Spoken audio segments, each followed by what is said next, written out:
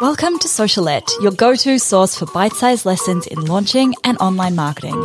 I'm your host, Steph Taylor, and I'm a corporate dropout turned launch strategist, helping you launch your digital products simply and successfully so you can reach more people, grow your audience, and become the go-to brand in your space. Want to swipe my signature launch framework? Download my free ebook, The Complete Roadmap for a Killer Launch at stephtaylor.co/roadmap. Now, sit back, relax, and enjoy the show. And don't forget to hit subscribe so you don't miss any of my latest episodes released every Monday, Wednesday, and Friday. Hey, welcome back to Socialette. This is episode 408. How to find content ideas when you feel like you have exhausted them all. And believe me, I've been there. Over 408 episodes. There have been a lot of moments where I've thought I could not possibly draw any more blood out of this stone of content ideas. And yet every time that I run out of ideas, I sometimes step away for a little bit and then I come back to the podcast and I have more ideas. And a lot of the time it's sharing some of the same ideas that I've shared in the past, but just in a different way. Sometimes it's completely new ideas. Other times I might have taught something in the past and I might have completely changed my perspective on it or changed my opinion on it. So let's have a look at 6 different ways that you can find some new content ideas when you feel like you have exhausted them all. First of all, talk to your audience. This, I cannot say this one enough. Jump on a live Q&A, send them a survey, hop on a Zoom call one-on-one with some of them. Whatever way works best with you, talk to them. Find out, what do they want to learn from you? What are they struggling with? Where are they feeling frustrated? Then secondly, listen to them. So don't just talk to them, but listen to what they're saying. What are they saying online? What are they saying when you catch up with them on a Zoom call? What are your clients complaining about when you have a consult with them? Have a look in places like Facebook groups, Reddit, Quora. What are people asking? The comment sections. And, if you don't have a very big audience, maybe it means going and looking at the comment sections of other people in your industry and seeing what people are saying, what people are asking for.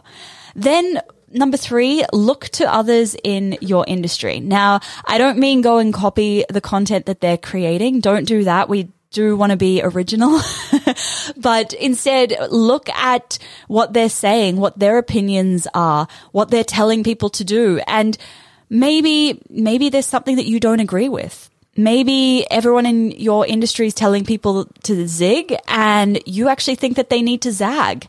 Talk about it. Be open with your opinions, even if they are unpopular opinions, because even if your opinions repel some of the wrong people, they're going to attract the right people. And repelling the wrong people is just as important as attracting those right people into your business.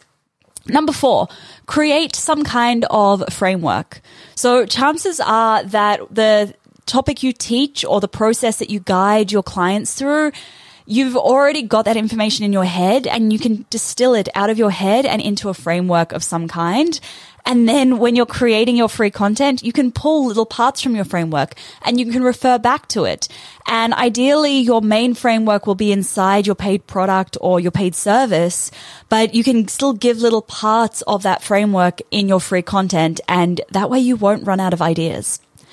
Number 5, always be on the lookout for real life examples and stories. Even ones that you don't think are related at all to what you do. You'd be amazed somehow at how you can relate these stories back to what you do. So for example, I recently shared an email with my email list about this time that I took my dog to a dog beach and he pooped on a stranger's jacket that was sitting on the beach.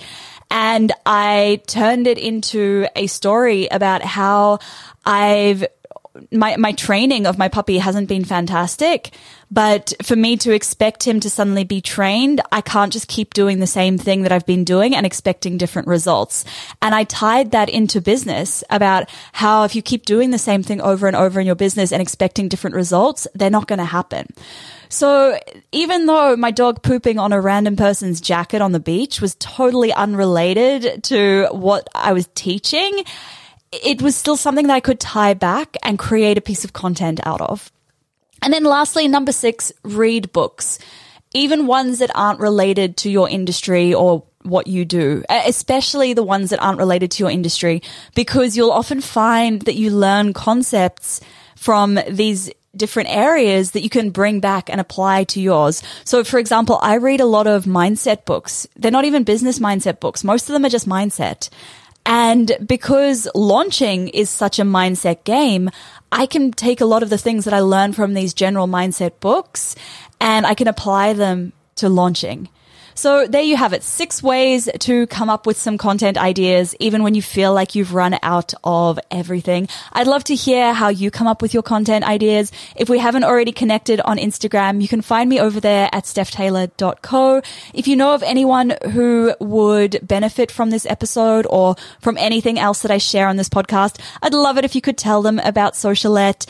And if you have 2 seconds, please do hit subscribe and leave a quick rating and a review. I really appreciate it when you guys do that. Thanks so much for listening. Catch you next time.